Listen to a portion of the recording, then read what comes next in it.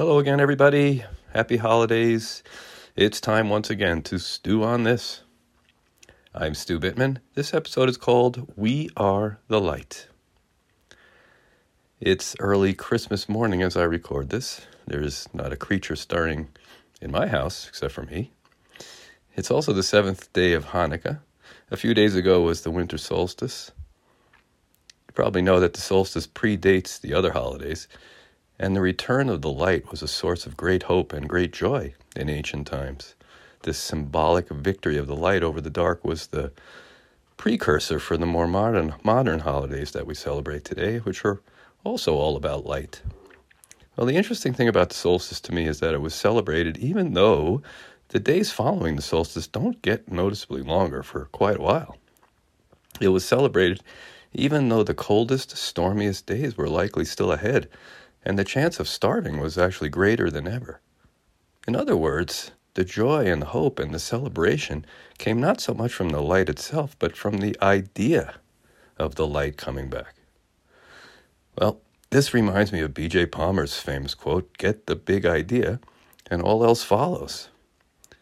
So I ask us all to consider what idea is big enough for us to follow into 2023 with our focus and our attention.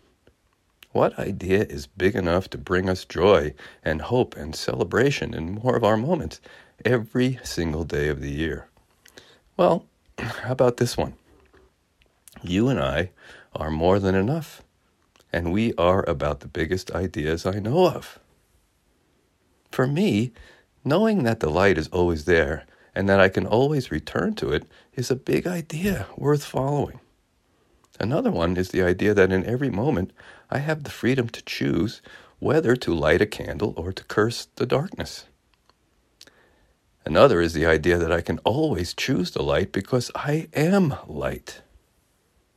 And yet another is the idea that no matter how many times I've chosen otherwise, I can still choose light.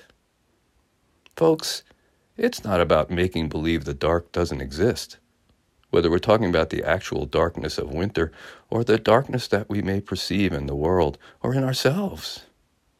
Christmas, Hanukkah, and the solstice remind me that even in the darkest times, there is always the hope in the light because you and I are light.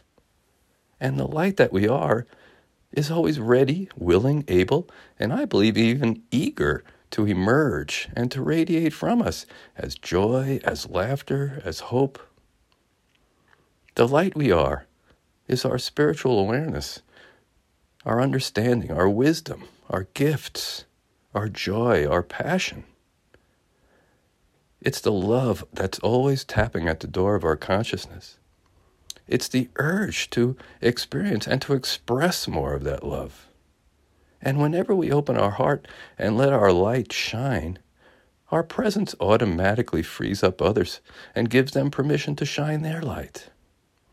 Every single smile, hug, thought, word, or act of service that's projected from that light is like a laser beam. And one of the best things we can do with our light is to shine it on ourselves, to keep our light on and even turn it up a bit in the face of our own darkness, our own issues, our own crazy thoughts. To let the light in for ourselves when we most need it, when we get lost and we stumble around. And we can make an intention to ask for help when we have trouble remembering this big idea for ourselves. The winter solstice was a turning point.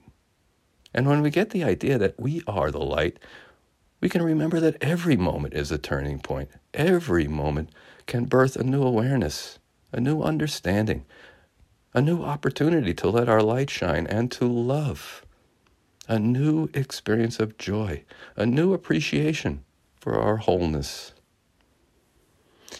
So as we coast into 2023, let's use the lights of this season to commit to shining our light just a little bit more, with perhaps a little less concern for how that light might be received or for the good that it might or might not do. Because even the tiniest flame, when it's kindled from love, still brings light to ourselves and to the world. stew on that, folks.